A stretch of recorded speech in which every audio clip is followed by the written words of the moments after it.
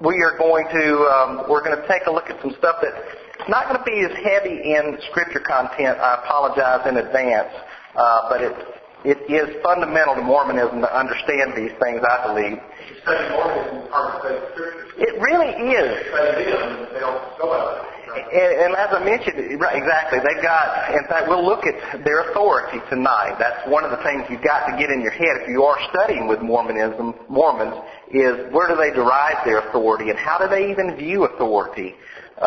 For us, that's a critical subject. Anytime we're talking with anybody, we want to get them to the point that we're studying the Bible to understand what's written there, because we view that as the authority of God, that it is His message to us.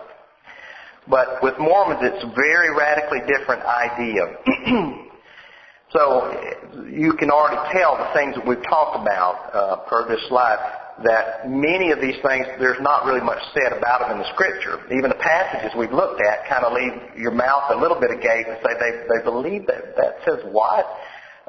So it kind of makes you understand, or at least question, where are they getting this stuff? And of course the answer is they're getting it from other sources, largely. The Doctrine and Covenants, the Pearl of Great Price, not in particular the Book of Mormon. There just isn't a lot of Mormonism taught in the Book of Mormon, and that's mainly because of its early date. The more radical ideas of Mormonism came later. And of course, the Book of Mormon more like the history? Yes, I mean it provides a really good, and one of the things we're going to do tonight, we're going to take a little bit of time to actually go over what's in the Book of Mormon and do a little bit of an outline of it, the Pearl of Great Price, the Doctrine and Covenants, and talk about their general authorities. And since it's been in the news so much, I had a little bit of material worked up on Jesus the son, or the brother of Lucifer, but y'all, I don't know if you've heard, but that's been in the news, the national news here in the U.S. all week, because Mike Huckabee, who has come on strong in the Republican nomination, to try to get the Republican nomination for the presidency, made a statement on Monday or Tuesday. You heard it. Monday or coming out of yeah. Right. So, a week ago today, I think it was, Romney had that speech on his faith, and he mentioned, that he shouldn't be judged based on his faith. But anyway, I think it was like Monday or Tuesday, a reporter was talking to Mike Huckabee, and the reporter asked him some things about that, and somehow offhandedly, or maybe intentionally, he said, don't the Mormons believe that Jesus is Satan's brother? Okay, and it's been a furor. I mean, it's been... You just asked that the question. Well, yeah, he asked that as a question. I mean, I think he knew that they taught that. Is Huckabee a Republican? Yes. Okay. And so is Romney, see. And by the way, Romney, I don't know if I mentioned this the other day, but he does have his folks are back in the LDS Church from the way back at the beginning. I mean, way at the top, too. So he is by no means a stranger to what they believe, although he is very carefully avoiding trying to be an apologist for the church, which he would just go down in flames if he did. But anytime and by the way, the LDS Church today or yesterday issued a statement about all this, trying to quash it as well. And they're trying to distance themselves from that teaching. But I'm going to show you, if we have time tonight, I'll show you that they do indeed teach that and have always taught that. And even in their statement, they admit it in a general sense, but they try to sugarcoat it. But they're very good at that sort of thing. It has to be. Ooh, it would really be brutal. Yeah. So we'll look at an overview of the Mormon Scriptures, their general authorities. Now we mentioned the other night how they look at the Bible. Mormons do use the King James Version of the Bible, even though they do have the Joseph Smith translation available to them. And we remember that the 8th of their articles of faith state that we believe the Bible to be the Word of God so far as it is correctly translated, although really that doesn't hit at the heart of what they believe about the Bible. They believe mostly what? It wasn't translated correctly. Exactly. Very good. That it wasn't transmitted to the present day correctly, that it got corrupted by whom in particular? The great and abominable church. Yeah, the difference in transmission and translation means the Greek text we have are good. Right. And so somebody come along and translate that perfectly in English, and the translation would be good, but the transmission of getting the text is ruined. And we can't go back to the original Greek. That's gone. The original Greek would be corrupted. The modern Mormon scholars do not object at all that the scriptures are translated correctly. They used to object to that, but they don't now because so many of them now know Greek really, really well. They know it's translated correctly, and by the way, they could produce their own version. Or, they have not done that, but they could produce a good scholarly work with it. But it's the transmission. They believe that it was transmitted to us corrupted. So the Greek manuscripts are bad. They would have to maintain that, although, as we pointed out last night, there's really just not a lot of evidence that, as taught in the Book of Mormon, as we look, that is one of the things that's in there. Because one of the things that is in the Book of Mormon is quotes that would cast doubt on the Bible. Okay, and that's one of them. But at any rate, it states clearly that it was corrupted. Many things, in its quotation here, many things plain and precious. Now, when you ask one, what was plain and precious taken from the Bible? Well, they would have to talk about some of these doctrines that they hold, like plurality of gods and salvation being on the terms that they describe them. The problem is, those things aren't taught in the Book of Mormon. So why then the Book of Mormon? Well, the only answer plausibly that could be is because this is a history, as you pointed out, of God's dealings with these people. So the bottom line is the Book of Mormon does not reveal, as it was supposed to, these plain and precious things. That actually came in the Doctrine and Covenants and the Pearl of Great Price. Now, they don't trust the Bible. We know that. Let's look at some of their other scriptures. The Book of Mormon, Article 8, the same article that mentions the Bible and their distrust of it. We also believe the Book of Mormon to be the Word of God. And there's no qualifying thing about translation there. Now, you can think of a pretty good reason why there wouldn't be any qualifying statement about translation there. And it's because of the method by which, if you look at the Book of Mormon transmission-wise, it was brought by an angel. It was translated by the power of God, by inspiration. And that's why in the foreword to today, it's the most correct of any book on the earth. You would have to hold that view, wouldn't you? Never mind the roughly 4,000 changes in it. All right. What is actually in this book that's so important that they even continue to wear the name Mormon? Well, first of all, it is, as we mentioned, a history, primarily a history of 3 migrations. 2 of them are significant. Really only one is dealt with in any length at all. But there are 3 mentions, and the first one is that of the Jaredites. Now, the Jaredites were there in the plain of Shinar, just as a family, and they were told to leave at the time of the Tower of Babel and travel to America. These are the ones that would have gone by way of the Atlantic. And these came to America, and they were actually extant here according to the Book of Mormon, for many, many years. And then the Mulekites came. That was the act, and I'm out of sequence because I want to deal with the two minor migrations before we get into the major one that's dealt with throughout most of the Book of Mormon. These Jaredites came around 2000 BC. They grew, they prospered, they became numbered in the millions.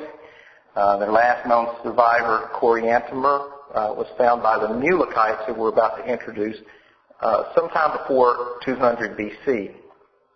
Yes, sir. Jaredites and Mulekites. Is that ever mentioned in Scripture? No. Those 2 tribes come from there? No, these are not names that are known in the Scriptures. Although the closest they really get is the Mulekites. Mulek was supposed to be the the last living son of Zedekiah. Now he was the last king in Israel, Zedekiah. So this Mulek was to be his last, but there's no mention of that in the scriptures. At any rate, he began his migration with his family about 586. Well, that number ought to ring a bell with you. What happened in 586 in Jerusalem? That's right. That's right. There were three, just to get it, we had the carrying away that happened in 605, then you had 597 and 586 because they had been given the Babylonians so much trouble. That's when the city was destroyed. So, yes, this happened just prior to that destruction of Jerusalem, according to the Book of Mormon. And they came to America. Now, interesting that they didn't encounter the Lamanites and the Nephites until around 200 BC. But by this point, they were not a huge population, and they just amalgamated with the Nephites, essentially, at that point. Now, I mentioned here the second. It's the third one we've mentioned, but chronologically the second was begun around 600, really about 605, just prior to the fall of Jerusalem. Not the fall in the sense the ultimate fall, but when it did actually come under the control of Nebuchadnezzar in 605. And this storyline comes from that point all the way up until 421 AD, so significantly after the period of the New Testament by a couple, 300 years or so. The storyline goes like this. They were warned to go into the wilderness, and then they would learn what they were to do. They were to get out of the city of Jerusalem because it was about to fall. They went out and they lived in the wilderness there in the southern area of Arabia for about 8 years. And during this period of time, that's when they began to get things prepared for the journey. Now, they went by way of the Pacific, according to, their belief. I state this without casting, I don't want to cast too much, I just want to tell you the story so you get it in there. But they went by way of the Pacific. There were the sons of Lehi. Lehi was a prophet. He was a very good man, and he had these sons, Laman and Lemuel and Nephi. And Nephi becomes, if you read the Book of Mormon, and I can remember reading this when I was a child and growing up, that when you read Nephi, it just makes you feel good, because Nephi is always good, almost always good.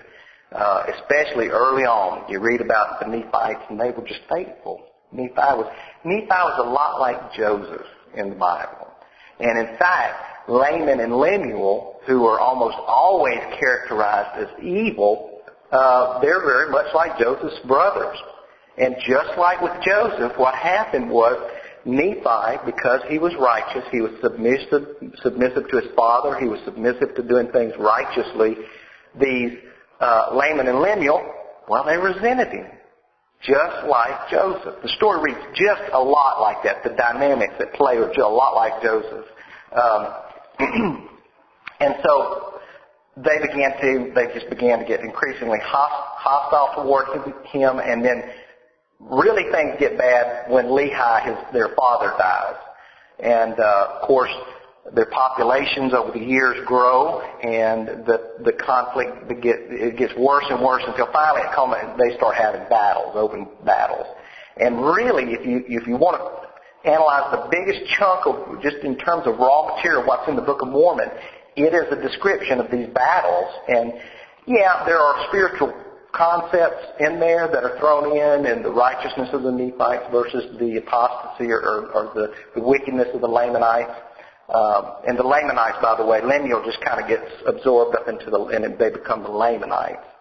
But anyway, the wickedness of the Lamanites is dealt with, but again, the main thrust, the material is dealing with these conflicts, these battles. Now, the Nephites do go through periods like the Judges.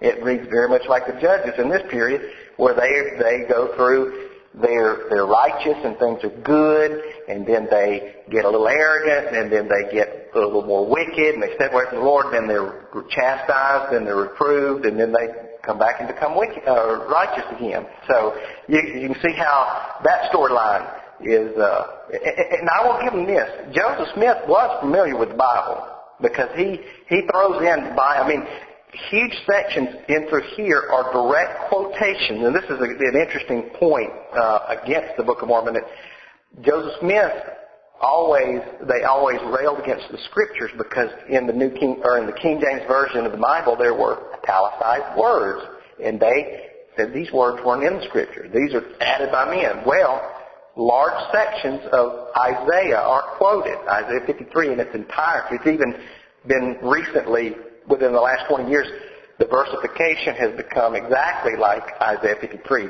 12 verses. And it is exactly the book of the New King James with the italicized words. And it's just puzzling stuff like that. But certainly he used the Scriptures very liberally, and they are very much part of the Book of Mormon because it helped him get through it. All right.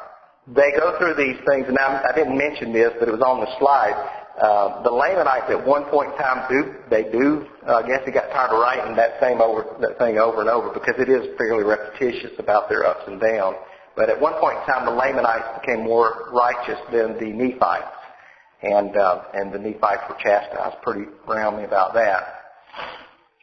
Eventually, Jesus appears in ancient America, and the timing for this is not while he was obviously alive in the land of Judea, Samaria, Galilee. He was not then, but after he was resurrected, he came to America. And during his preaching to the Nephites, he brings, again, messages very similar to those that are found in the Bible. The version of the Sermon on the Mount is very close. There are other similar messages. He does miracles, just like he does in the New Testament. And then finally he reascends into heaven. Well, as people are wont to do, after the passage of time, these Nephites become wicked again, and ultimately they warrant the complete destruction of their civilization. And that happens just around 400 AD 400. And at about that time, the Lamanites pretty well completely wiped them out, with the exception of one man, and that is the prophet, the prophet Moroni, the son of Mormon. Mormon has been keeping a lot of these records, and that's one reason it bears his name, the book. Okay?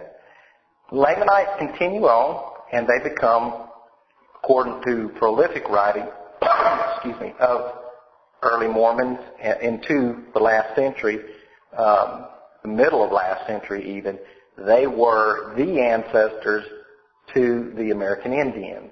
And as I mentioned, I think on that first night there, the Mormon position on this has slowly shifted as the position has become less and less tenable. And I also mentioned, they made a mid-step, which is they were the principal ancestors of the American Indian. And then about 4 weeks ago, they made a statement that they were among the ancestors. Well, the fact is, there's no evidence to support that there's any connection at all. And of course, right here at the end, now this Moroni, he hides out away. They don't know he's alive. He hides out. He finishes the recording the books, makes his way from where the battle occurred somewhere up toward your neck of the woods up there, actually east of you guys, and buries the plate in Palmyra, New York, in a hill that is called the Hill Cumorah. All right. Now, James chapter 1, verse 5, I mentioned this. If you're ever studying with Mormons, they'd like to appeal to this passage. They're going to ask you, have you ever read the Book of Mormon? It's good. I don't mean to be ugly, but it is good sleepy time material because it's so very redundant in places. Some of it's interesting. I won't deny, but there's so much that's just not there. And if you do read it, then I encourage you to read it so that you can answer that question. Yes, I have read it, and I don't believe it's the Word of God because it doesn't have the evidence to support it that it is. It has a lot of problems. Maybe tomorrow night, if we get through the subject of salvation, we'll take a look at some pretty severe problems with the Book of Mormon. All right. But Mormons are going to ask you to read it and pray over it, that God will lead you to discern its truthfulness. And although James chapter 1, verse 5 doesn't allude to the fact, it teaches that if we lack wisdom, we should ask of God. But that's not asking for wisdom. That's asking for essentially a revelation directly from God. And we don't have any business asking God for a direct revelation on this matter. There's nothing that would support that. So we can't tell him I've read about it. Now, I can, and I have told him, look, I did read the Book of Mormon, and I have read about it and prayed about it, and I currently do not believe it is the Word of God. But I wouldn't encourage a Christian to do that because I don't think that's a scriptural thing to do. I did that prior to becoming a Christian. What they probably got in mind is the Doctrine and Covenants 9:8 when it says, "Behold, I say to you that you must study it out in your own mind. Then you must ask me if it be right. And if it is right, I will cause you that your bosom shall burn within you. Therefore you shall feel that it is right." So that really, and the reason I even took the time to put that in there is that is, like Pentecostals and so many, that pretty well sums up how they believe that the Holy Spirit directly reveals things to them. In fact, I can remember as a child, I was probably 13, 14 at this time. We went to a camp, and one of the little exercises that they had us to do started out innocuous, and write a letter to God. You know, we were all sitting around, write a letter to God. Okay, so you spend your time in what you would say to God. You know, it's a prayer. You know, you're writing a prayer. Okay, now, you know, after they sit down there, we read through our letters and everything. Now go out into the woods and write the answer. Write the answer Yeah, write what you think God would say back. Well, you go out into the woods and sit there, and I did like, okay, what do you think he would say? And you write it out. And then you come back, and then you read it, and then it starts taking on a significance, and maybe that is what God's saying to you. You see how that's kind of subversive? You know, it's a pretty clever way to, you know, it starts off, I'm just going to write a letter to God, now answer it. Oh, if you write that letter back answer, that's really God saying. Well, they wouldn't say it that clearly. They wouldn't say that. But why not? Could be. You know, like I can remember one of the things, I'm embarrassed to say this now, but I mean, I was pretty young. You know, be of good cheer. You know, I used biblical words, you know, biblical expressions. Joshua chapter 1, be of good cheer, and, you know, things that, that God might say to me. And I can remember looking at it thinking, wow, could that be? Well, that's exactly how they, you know, got their revelations, that they took biblical sounding words that said what they wanted said, and then said it's from God. So that gives you a good view of their view of inspiration. All right, the Doctrine and Covenants, and now we're starting to get to where the rubber meets the road in terms of what contains Mormon teachings, more specifically. This book contains 137 modern revelations of Joseph Smith. One vision, again, of Joseph F. Smith. He had about 1912, and then 2 official declarations. I mentioned those early on. The first of the declarations being the manifesto in 1890 to end polygamous marriage. Even though that declaration is in there, Declaration number 1, Doctrine and Covenants section 132 remains, and it clearly teaches polygamy. So, you tell me, I mean, if you were an LDS person, would you take the official declaration or would you take the revelation? I think I'd go with revelation. I mean, if you're looking for authority, it really doesn't come down to that. And then the last of the official declarations was in 1978 to allow black men to serve in the priesthood. Among the things that are taught, now this will give you some idea of what the contents of the Doctrine and Covenants are. Now it reads very richly. It's very easy for me to read. Well, sections are very easy to read because it's almost like reading yellow journalism because it's so clear that what's being said. This is a man taking care of the situation, pretending to speak for God very conveniently. The first one that I take note of is the Apostle John was to remain alive on the earth. Joseph Smith Jr. is named as the seer, translator, prophet, apostle, and elder of the church. Basically, he is it. This is the one that I thought was particularly good. It's section 28. Let me go back here and grab my little Book of Mormon thingy. It's up here, sorry. Sometimes, do any of y'all have a Book of Mormon and or a Doctrine and Covenants and Pearl of Great Price? They will give you a Pearl of Great Price Doctrine and Covenants if you ask. Because I didn't pay for them. I asked them for them. I went and talked to the bishop and said, I'm studying about it and I want, this is a long time ago. Let's see. Section 28. I read it in my old book last night. It's just hilarious because, I'll just give you an idea here at the beginning. Revelation given to, this is the little section framing it up. This isn't Revelation itself. Revelation given through Joseph Smith the prophet in the presence of 6 elders at Fayette, New York, September 1830. Okay? This revelation was given some days prior to the conference beginning in September 26th. Actually, I noticed just on that already, they took some of the stuff out of the foreword there. Revelation given through Joseph Smith the prophet to Oliver Cowdery. At Fayette, New York, September 1830. Hiram Page, one of the witnesses, he's one of the 8 witnesses. There's a 3 and there's an 8. They got slightly different things going on. A member of the church had a certain stone.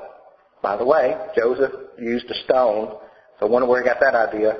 Had a stone that he used to help translate the Book of Mormon after he lost the Urim and Thummim.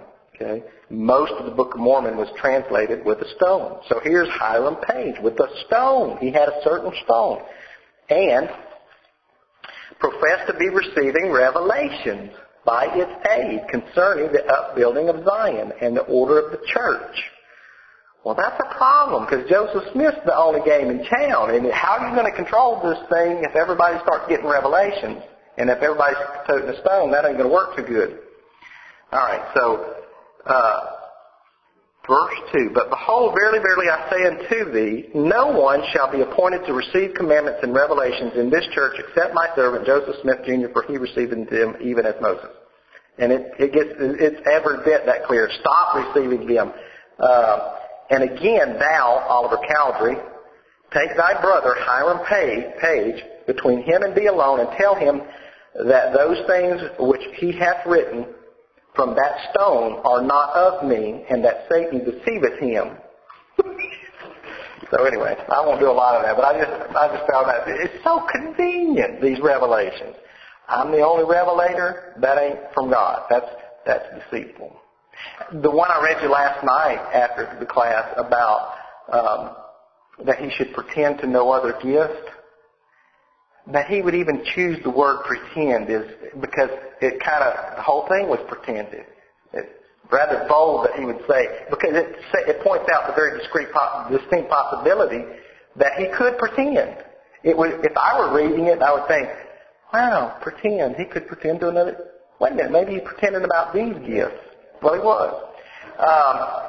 Independence, Missouri was supposed to be the site of the first Mormon temple. It was not by any stretch of the mind. The site of the first Mormon temple. In fact, as we pointed out, the site that was consecrated for that purpose still doesn't have a temple on it to this day. It was prophesied that it would happen in that generation. It still hasn't happened. Although the RLDS, or the Community of Christ, have put a temple nearby. Details on the fall of Satan, sons of perdition, 3 kingdoms of heaven that we'll be studying tomorrow night, and the nearly universal salvation of the terrestrial kingdom. That's in section 76. I'm so sorry? Except the sons of perdition. The nearly universal salvation. Exactly. You said it right. Except for those sons of perdition. Baptisms for the dead. God inhabits a body of flesh and bone. That's in there. Polygamy allowed, and that sort of thing. Pearl of Great Price. Introductory note into the Pearl of Great Price is as follows. This is really the Pearl of Great Price was never intended to be revelation, or never intended to be parts of it weren't intended to be viewed as Scripture, even though now it clearly is. You'll see that some sections clearly were So they were taken from periodicals and things that Joseph Smith was translating at the time. They were appearing in some of their periodicals, and then they took them and put them into these books, Book of Moses and whatnot. These items were produced by Joseph Smith Jr. and were published in the church periodical. Well, you see that of that day. 4 short books and the Articles of Faith. The Book of Moses. Really what the Book of Moses is taken from the Joseph Smith translation of the Bible, Genesis chapters 1 through 8, except Genesis chapters 1 through 8 in the Joseph Smith Bible are radically different than our Bible. It's one of the reasons, I guess, Kathy, when I first began to study, that's what I had. I had a Joseph Smith translation of the Bible. I didn't really know it was different. So I sit down with Kathy to study the Bible, and I'm like that. And pretty soon she starts seeing the verses and stuff not lining up. She says, "Here, let me get you another Bible. Why don't we read from this one?" And she was very savvy to figure out that's what we needed to do. And she didn't know what was going on, but she was like, "Inspired version, I do that." So anyway, chapters 1 through 8 get into they get into this whole thing about Enoch and what he saw, and Abraham and what he saw about Jesus Christ, named Jesus Christ right there, bam. That's one thing you'll notice, I didn't point it out, in the Book of Mormon is you've got the church hundreds of years, you've got baptism hundreds of years before the New Testament. So, it's kind of, he didn't, I don't know how he got away with that early on, because it still seems like one of the more odd things about it to me. Then you've got the Book of Abraham. Now this is what was taken from those papyri that I mentioned that he bought from the traveling lecturer that had the mummies. That was completely discredited in 1967. It has the book, it's called Matthew, but it's really the 24th chapter of Matthew from the JST Bible, and it contains a pretty elaborate millennial discussion that's not in the 24th chapter of the book of Matthew. And then Joseph Smith's history, and essentially what this is just his own personal narrative of what happened to him while he was receiving these revelations, his first vision, how he set up the church, and that sort of thing. The book of Abraham, you've already said that now you really somewhat translate the Egyptian hieroglyphics, what you call it? Hieroglyphics, mm-hmm. And it's not like what he came up with? Right. It's the one where I mentioned that not only, at the time, there was a Professor Anton who it was brought to, and they didn't know how to do hieroglyphics. They didn't really know how to do hieroglyphics well until they had the Rosetta Stone, which had the Greek, the Egyptian, and Hebrew? No, it was something else. Anyway, it was 3 languages, maybe in Arabic, I'm not sure. Sorry about that. But there was 3 languages, and that's when they learned how to do cuneiform. That's it. Very good.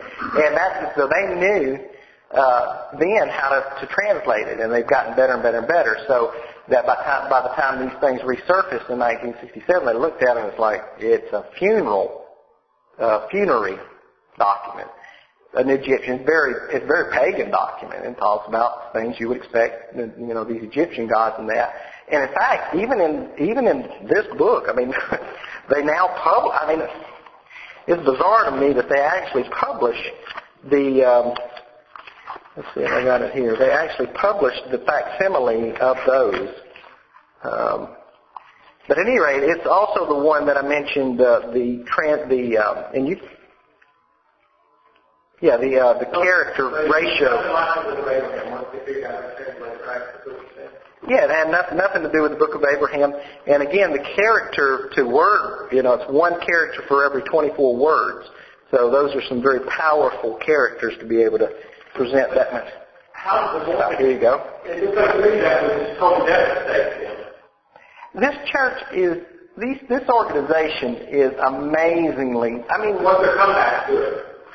When it seems to prove the church is how to translate. Here's another part, one of the funerals, but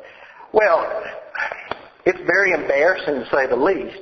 And as I mentioned, the reorganized church, what they said about it was the truth. He said it was purely the figment of Joseph Smith's imagination. What the LDS church says about it is he had that, but God revealed information to him through inspiration that's not necessarily implicit in those Egyptian characters.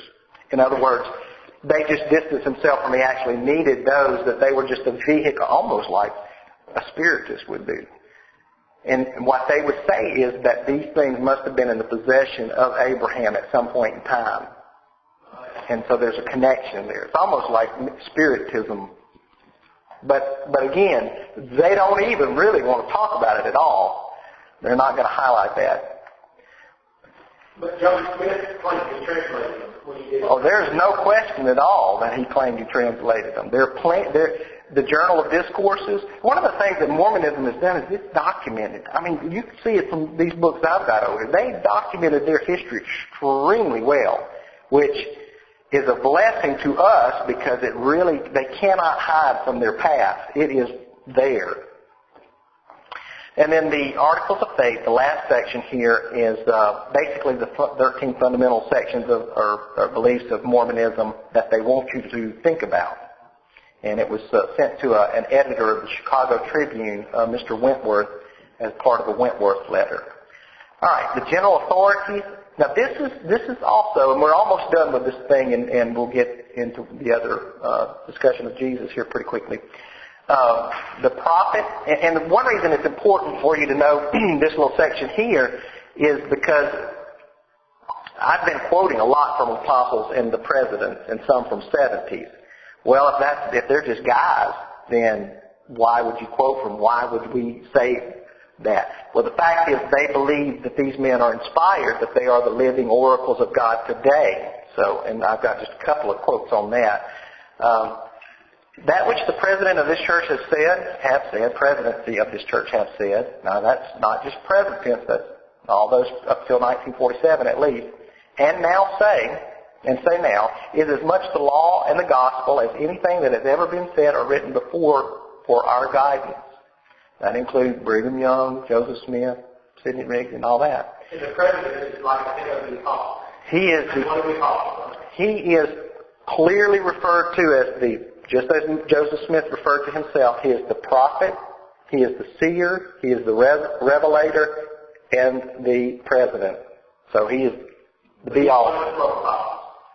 No, he is not. No, although it's really kind of funny because if I understand, he's got 3 men on his council who are considered apostles in addition to the quorum of the 12, which are all apostles. And they are, you know what, I'm wrong. He is, I remember now, he is an apostle, and so are the other two counselors to the first presidency.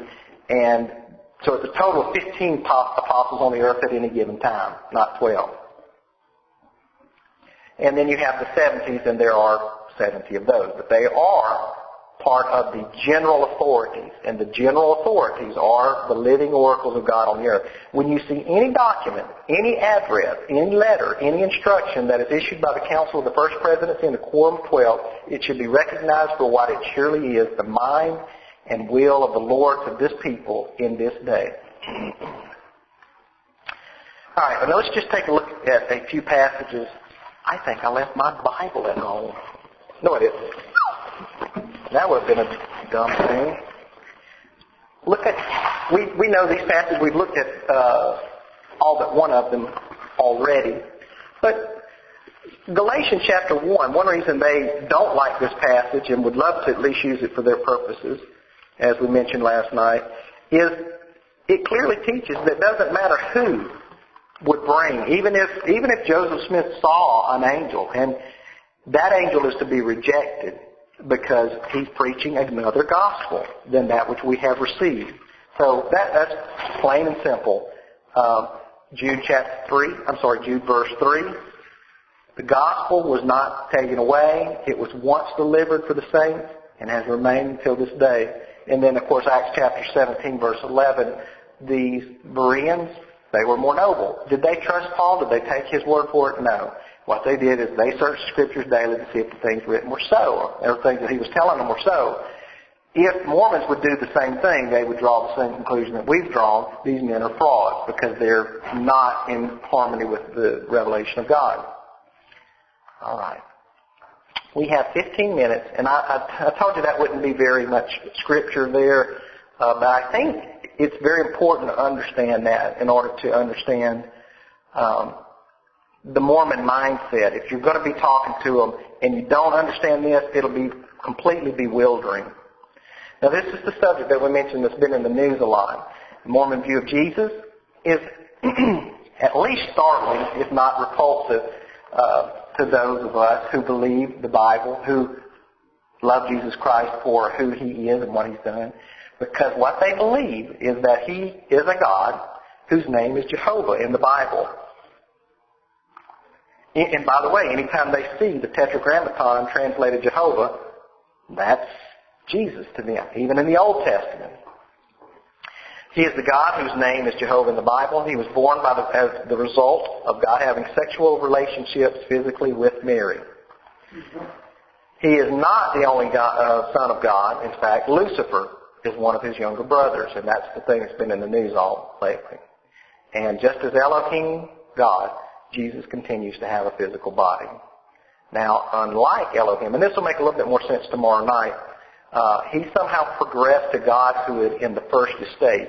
And that is the pre-carnate state in which there was matter and intelligences, is how they word it. Okay? And we looked at the creation last night, their view of... All right, so this is the outline of the lesson. He is Jehovah, one of the sons of God. He's physically fathered by Elohim, inhabits a body of flesh and bones, and progressed to godhood in the first estate. Now, again, quite a few quotes here.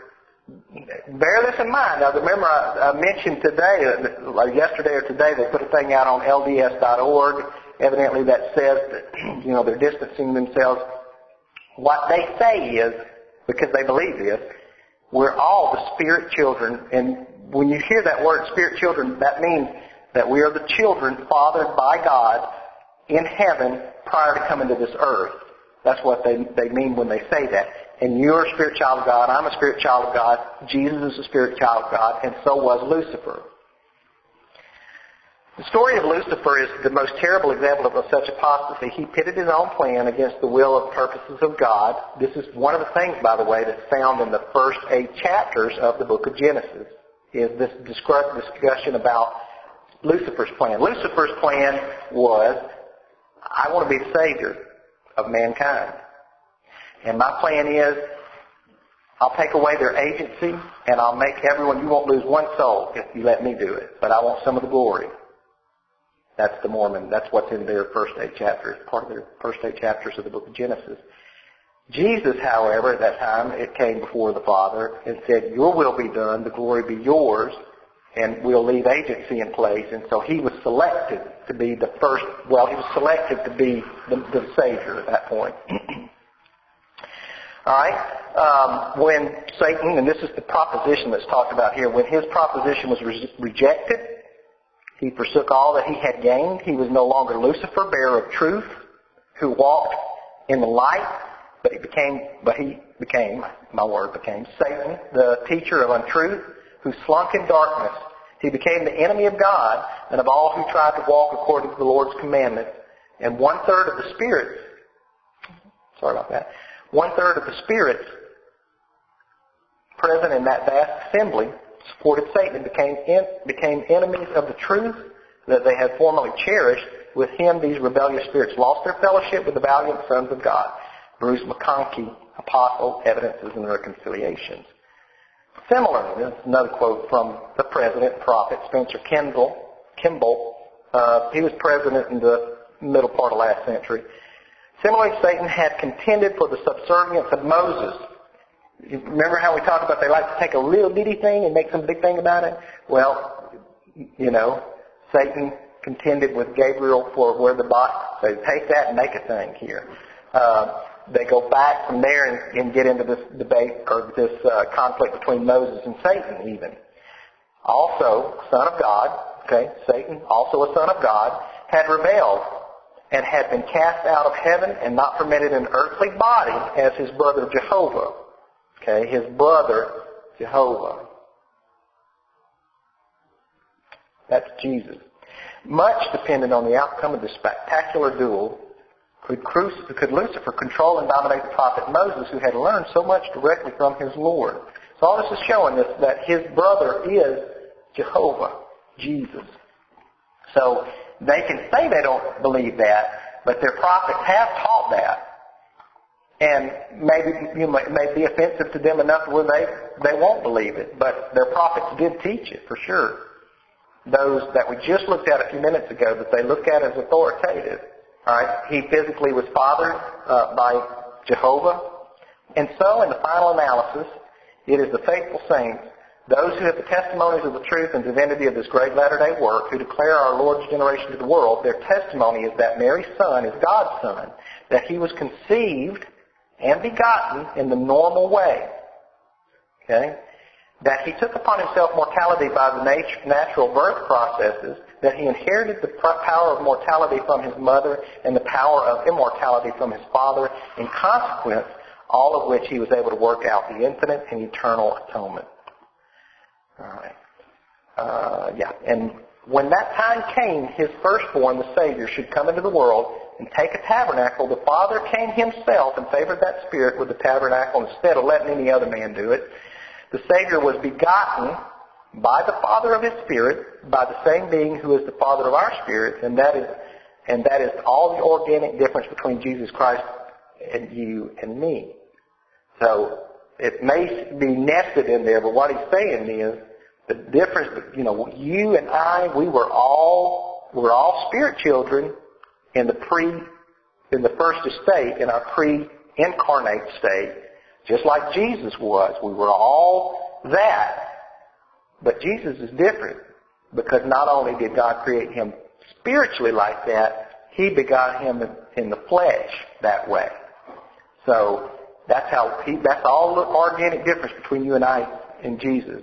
The way they say it is angels, demons, God, man are all of one species, and we are only different in terms of how exalted we are. That's their belief on that. And again, just like Jehovah, or rather just like Elohim, God the Father in their view, Jesus has a physical body. He was the Son of our Heavenly Father, as we are the sons of our earthly fathers, God the Father of our spirits, which are clothed upon by fleshly bodies, begotten for us by our earthly fathers. Jesus is our elder brother, spirit clothed upon with an earthly body, begotten of the Father of our spirits, and that's Brigham Young. Where is Jesus? He is in heaven, but he is in heaven physically. He is physically at the right hand of a physical God who, if we were to see them, they would look just like us. He progressed to godhood in the first estate. Now this is unusual because one of their key teachings is that in order to get to godhood yourself, and even even Elohim had to do this, you have to get a physical body. And that's one of the reasons why Satan's punishment was so great, is because when he led away a third of the armies of heaven, a third of the hosts of heaven, God's spirit children, he then became denied of the ability to have a physical body. So he could never progress any further. So that was a big blow to him. Jesus, however, is the only one. He's very unique in that he attained godhood in that first estate without ever having a physical body somehow. Yes, sir. So it almost seems as though Jesus overachieved over God, but he still... That's right. Now, I will say this, that in our realm that does seem to be the reality of the situation, but unlike the Jehovah's Witnesses who see Jesus as a lesser God, the Mormons don't really see Jesus as a lesser God. They do see him as co-equal but not greater than Elohim, just another God. Okay, during this premortal life, Jesus Christ rose to the status of godhood. At the time, he was foreordained to be the Savior of this world. Father Abraham was privileged to see in the vision the grand council in heaven. I mentioned this last night, or the night before when we looked at Psalm 82, that they see this big council of many gods. And this is also there in Genesis, this whole council there. This council was held prior to the peopling of this earth, and he saw, as the Lord showed him, many of the great and noble ones. But the key thing I'm pointing out here is during his premortal life, Jesus Christ rose to the status of godhood. Only one that ever did that. All right, John chapter 1, verses 1 through 3. Let's take just a minute because we're done, essentially. We're going to look at these few passages. John chapter 1, and very familiar to us because it's such a powerful teaching about who God is. It is the passage that strongly refutes Jehovah's Witnesses. In the beginning was the Word, and the Word was with God, and the Word was God. He was in the beginning with God. All things were made through Him, and without Him nothing was made that was made. So this simply states Jesus is God. Now if we look at Hebrews chapter 13, verse 8, we read, Jesus Christ, the same yesterday, today, and forever. Well, what conclusion could you draw from those two passages? If Jesus is God and He has not been changing, and this is... He always was God. He always was God. There was no premortal progression to go through. There was none of this bickering about who's going to go become the Savior of the world. There is none of this being born spirit children. Jesus Christ, God.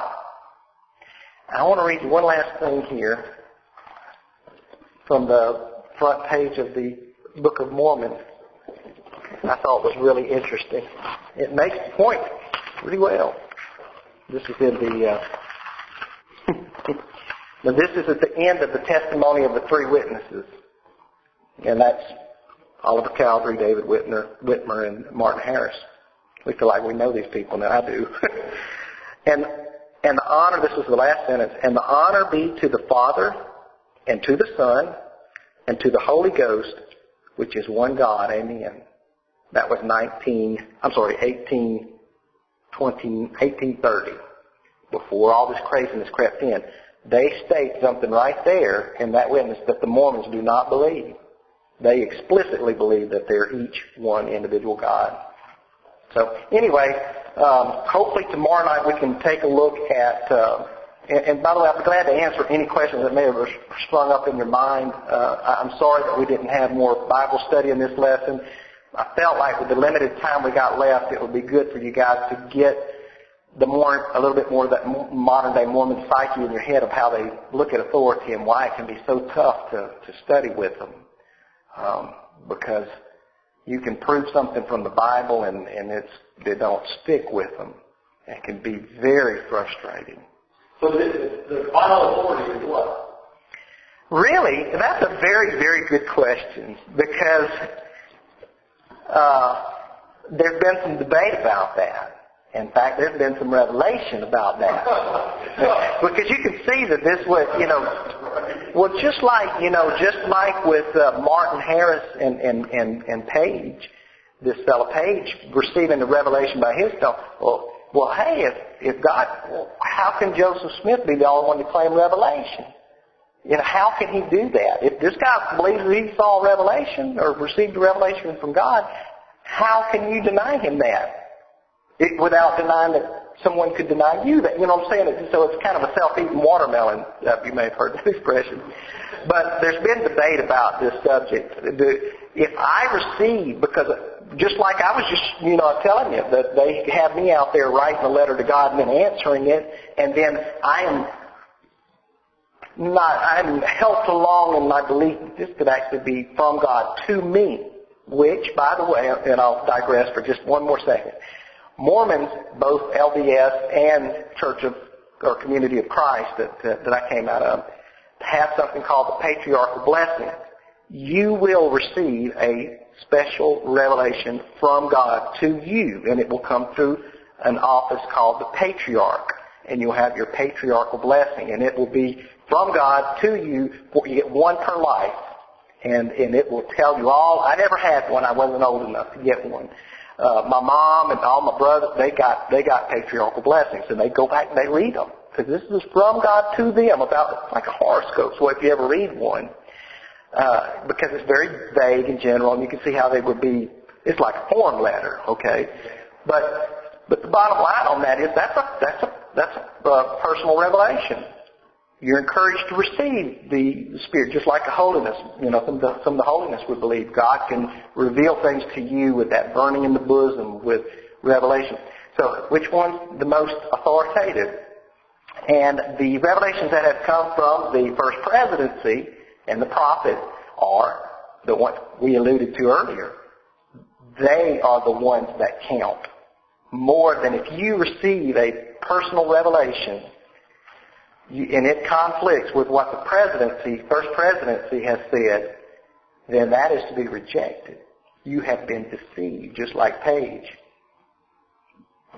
I've got some quotes in it. I didn't put it in here because I thought it distracts from the main point, but there are plenty of quotes where they're saying no private stuff that conflicts with the work of the church. But that's not the president. The current president. That's right. So he can just wake up one morning and say, that's not working for us, let's do this. That's right. And that's authority. That's right. Just like 1978. If you read some of the early revelations and such, blacks were the seed of Cain. They were marked because of wickedness. They were not to be received in the kingdom.